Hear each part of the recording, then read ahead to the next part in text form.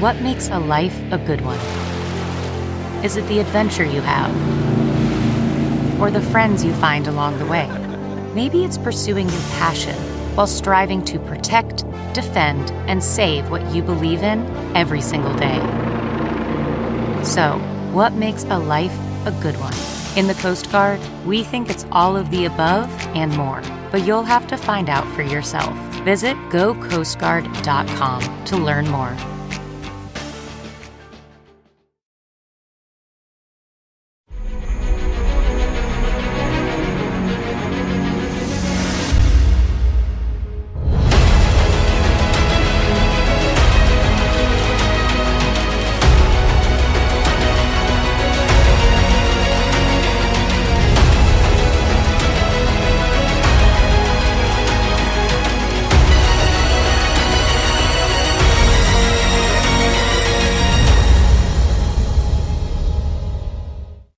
Hi, everyone. Judge Andrew Napolitano here for Judging Freedom. Today is Tuesday, June 27th, 2023. It's about 9:45 in the morning here on the East Coast of the United States.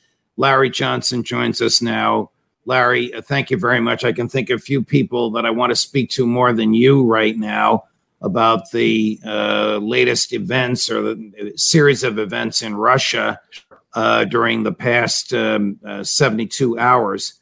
So big picture, what's your take on what happened with Yevgeny Prigozhin and the aborted march toward Moscow? Fundamentally, this was a Western attempt to try to foment a coup in Russia. Prigozhin, I believe, was a witting participant in double-crossing the West, that he had sort of like Luca Brasi in The Godfather. He went to offer his services to the bad guys, this time NATO and Ukraine. But then he turned it over to Russian intelligence, and they exploited it. Are you saying that Prigozhin is and was a double agent? That's what I believe. Yes, because if he wasn't, he'd be dead. You cannot betray Russia as he is alleged to have betrayed Russia and still be walking around alive, particularly if the number of airmen that are reportedly dead actually happened. I question that simply because there has not been a lot of good video evidence to substantiate that. So walk us through it. Did he provide intel to NATO? And did he provide them with stuff that they probably already had? What intel did he provide them with? So a friend of mine, Steve Bryan, who was a Defense Department official during the Reagan administration, he has sources that have confirmed to him that there was an approach made to Prigozhin during a trip to Africa, perhaps as late as January of 2023. And basically, he was pitched to come in and help the West. And it was portrayed as that, Putin's corrupt, the country's weak, all we need to do is just push it over a little bit. And so Prigozhin began to cooperate. Now, we were told through the documents that were released by Jack Teixeira in the Discord leaks that Prigozhin had passed information about the location of Russian troops, which sounds pretty damning, except when you step back and realize, as I've written, that's like taking a load of snow to Eskimos in January, because the United States already knew the location of Russian troops because we have intelligence, surveillance, reconnaissance platforms that allow us to observe 24/7. The eye of Sauron, if you will, looking over the battlefield. But it was a way for Prigozhin to establish his bona fides. And then it was after that January meeting that Prigozhin starts these crazy rants, and he's ranting about the corruption in the Department of Defense, which is pretty funny when you step back and realize that part of Prigozhin's fortune, he is a billionaire, came from his work as a caterer supplying the Department of Defense in Russia. So, he was a contractor. He got all of his money that way. Plus, the other element in this, Prigozhin has long-standing ties with the GRU, with military intelligence, and both in terms of the Internet Research Agency, the IRA, which is information operations, and then as the figurehead of Wagner. He didn't set it up. He didn't organize it. He didn't create it. He's just a figurehead, a mouthpiece for it. And yet he's been portrayed in the West as the leader, the commander of Wagner, which is, I think part of another information operation. So what did he have to gain? Well, before I ask what did he have to gain, wouldn't Western Intel know that he was a double agent? No. Wouldn't they be surveilling him? And this is almost ridiculous. Each side knows the other side is a spy. What is truth? Well, so understand what the West has been, saying for years and believes firmly. They really believe that Putin is weak. They believe that Putin's got a terminal illness. They believe that Putin is on his last legs. That they believe that the Russian society is weak and divided, and that there's lots of anger. So they've got this belief, this mindset. It's not true. It is absolutely divorced from reality, but that doesn't matter. That's what we believe in the West. You see it over and over and over with the comments of people from Anthony Blinken, Victoria Nuland, former CIA officials like John Cipher, David Petraeus. They all believe it. So it's just think about fishing. The fish only looks at the bait. It doesn't look at the hook. So you figure out what the fish are biting on. And in this case, what's the West biting on? If you get Putin's weak, he doesn't have support, there's division in the military, and I can help pull it together, the West goes, great, we finally got our guy that's going to help us bring to fruition what we believe. That's why I say he was a bit of what they call a dangle, where you know what the other side wants. They say, hey, we want a beautiful woman dressed in a French maid outfit. Okay, we'll dance her in there. It's that kind of thing. And the West, and think about this, Judge. We say, well, gee, how could the West believe that Prigozhin would even have a chance to pull this off? I mean, that's crazy. Yeah, I agree. That is crazy. Except look at what the West is doing in funding military operations in Ukraine that have zero chance of success. That's crazy. Doesn't stop us. Did the CIA encourage this march toward Moscow? Were your former colleagues naive enough to think that Wagner would chase Vladimir Putin out of Moscow and Prigozhin would sit in his office?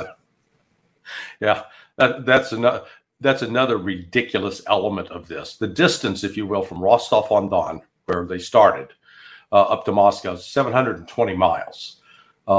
I don't know if you've ever been on a road trip with about 100 trucks, because if you got 3,000 troops, you figure maybe you can get 30 soldiers in each vehicle to head north. That's about a 40-mile-per-hour trip. Do the math, it works out to almost 20 hours. And during that, you got to stop and refuel all the trucks, and people have to go to the bathroom, and So after 20 hours, they're going to get out of the truck and storm the Kremlin. They're going to be exhausted and drug out from that trip. So, I that was just some theater. There was no substance to it. It just didn't make sense. But here's the key, Judge. The CIA was briefing Congress in advance of all of this. That means they knew. So how did they know? I don't think they intercepted a phone call of Prigozhin calling up his mistress or whoever saying, hey, on Friday, I'm going to launch a mutiny and be sure to watch the television. So it meant that there was human source, human contact. Some human being, maybe Prigozhin himself, told him what he was going to do and when he was going to do it. And it just happened to coincide with the end of a major NATO military exercise in Europe. Here's, Gary, do we have Secretary Blinken from over the weekend? Here's his summary of the state of affairs. I doubt you're going to agree with, and you probably will want to challenge everything he says, but here's Blinken as only he can say it. We've seen this aggression against Ukraine become a strategic failure across the board.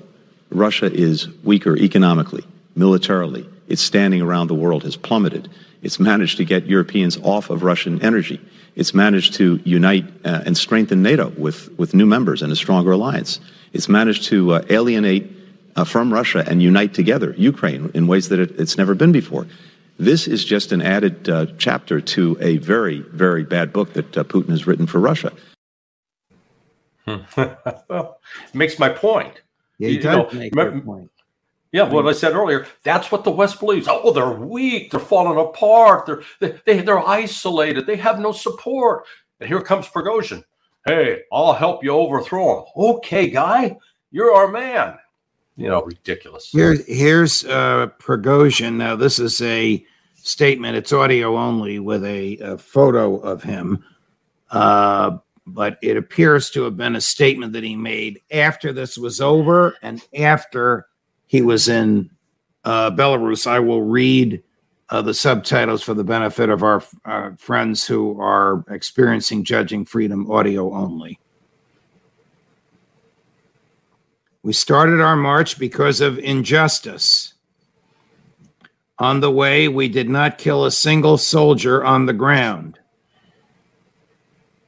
In a day, we were only 200 kilometers away from Moscow. We entered and completely took control of the city of Rostov.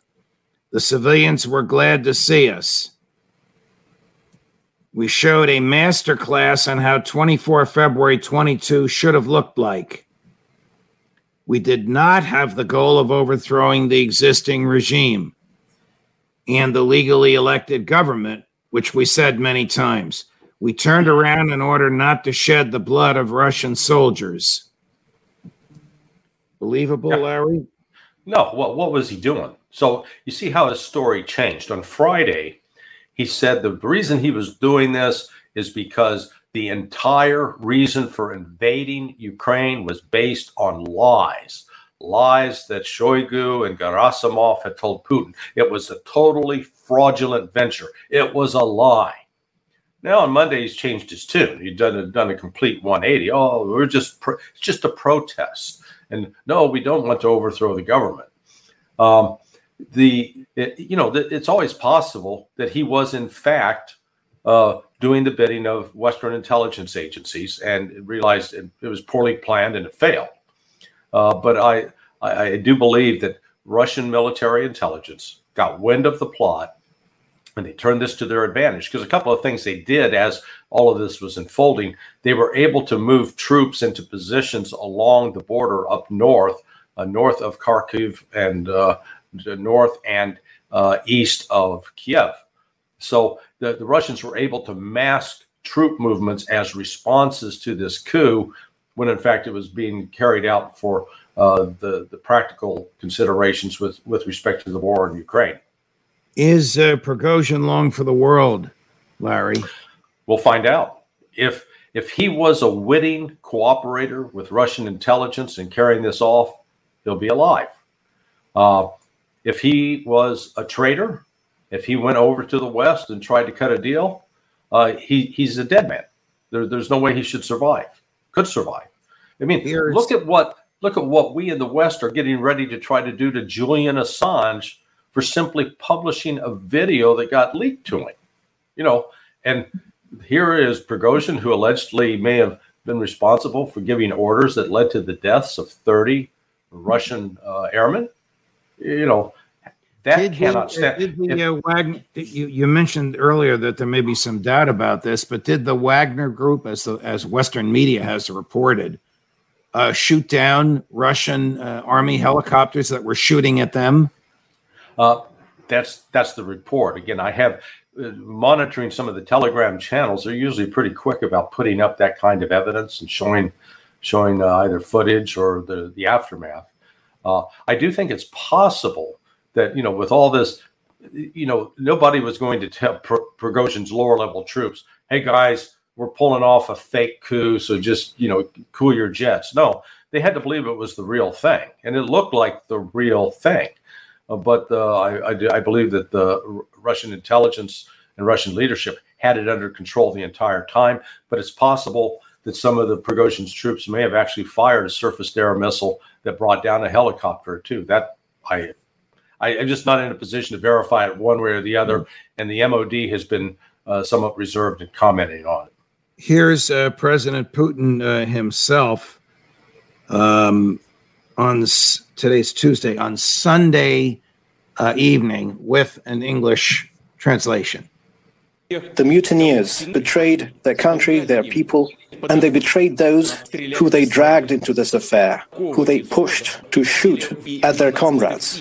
It is this fratricide that the neo-Nazis in Kiev and their Western masters wanted to see, and the various traitors as well. They wanted to see Russian soldiers kill each other. They wanted to see Russian servicemen and civilians die, and ultimately to see Russia defeated and the Russian society split apart.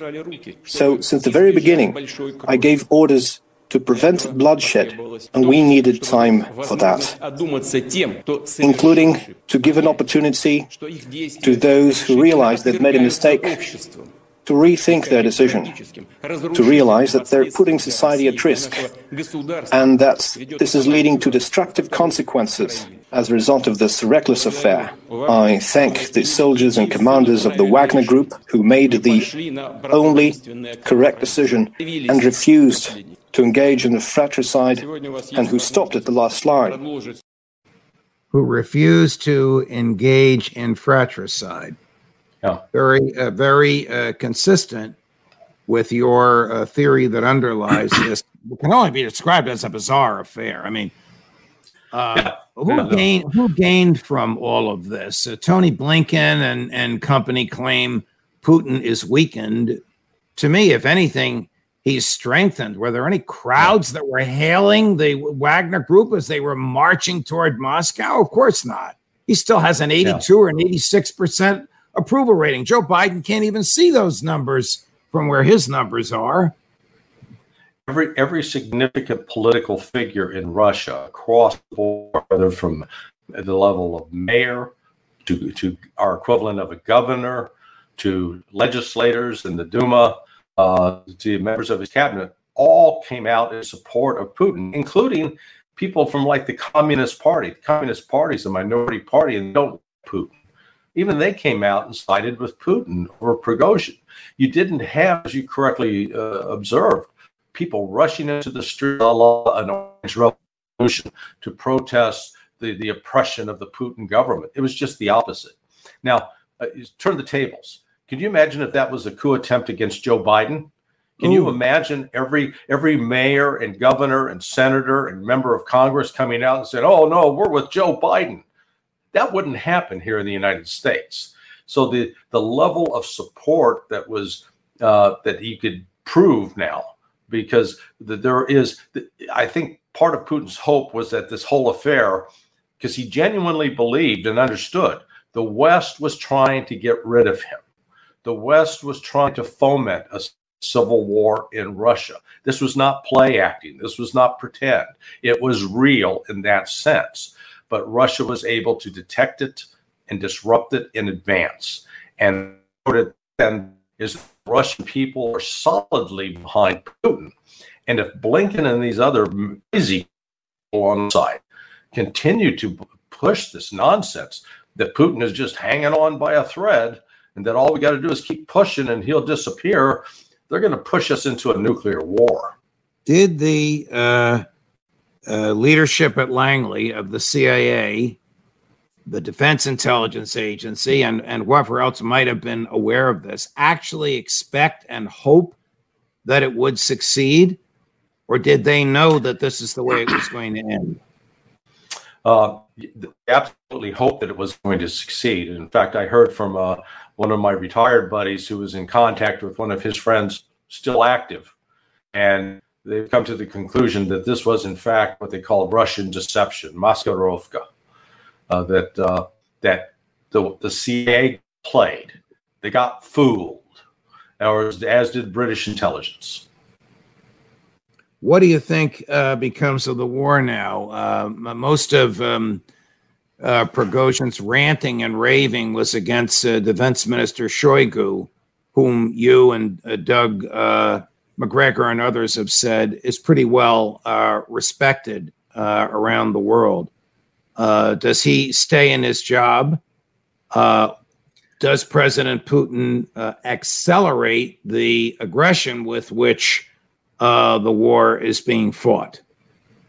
Well, yeah, that's what was the other curious thing about this coup, that if it was a real coup and the Russians thought that they're going to lose control, you would have expected there to have been a pause or a real glitch in their military operations. It was just the opposite. They were still launching cruise missiles and other aerial bomb attacks across Ukraine during that entire affair, have not missed a beat. They've continued to advance and chew up what is left of this Ukrainian counteroffensive. And what we're seeing, some very disturbing images there of one Ukrainian commander throwing a hand grenade into a bunker with his troops because they wouldn't follow his orders and go out and fight. Ooh. Wait a minute, you're telling me a Ukrainian commander assassinated his own troops? Yes. Yeah, the thing has gone viral on Telegram. You see him arguing and hollering at him and telling him to get with it. And then he runs outside, pulls the pin on a grenade, tosses it in, and boom, it goes off. So you're getting a number, as Doug McGregor correctly noted as well, you're getting an increasing number of soldiers go to refuse to carry operations. Because what's happening? We just lost you, Larry, when you said an increasing number of soldiers. What are they doing or refusing to do? Yeah, they're refusing to carry out orders and to operate. So they're disabling tanks. They're staying in the barracks. So it's not what's your feel for where the war will be at the end of the summer? At the end of the summer, Ukraine will be in an even more desperate situation than it is now. I mean, the West they're scratching their head trying to figure out what to do. They provided all the different wonder weapons, the Wunderwaffen. So left to go are ATACMS missiles, cluster munitions, and F-16s. They may decide to push those into theater, but that's only going to anger and stiffen Russian resolve. It is not going to change the situation on the battlefield. That's the key. And as you go into the fall, Ukraine's ability to conduct operations will be an end. Larry Johnson, always a pleasure, my dear friend. Thank you for joining us. Thank you. More as we get it. Judge Napolitano for Judging Freedom.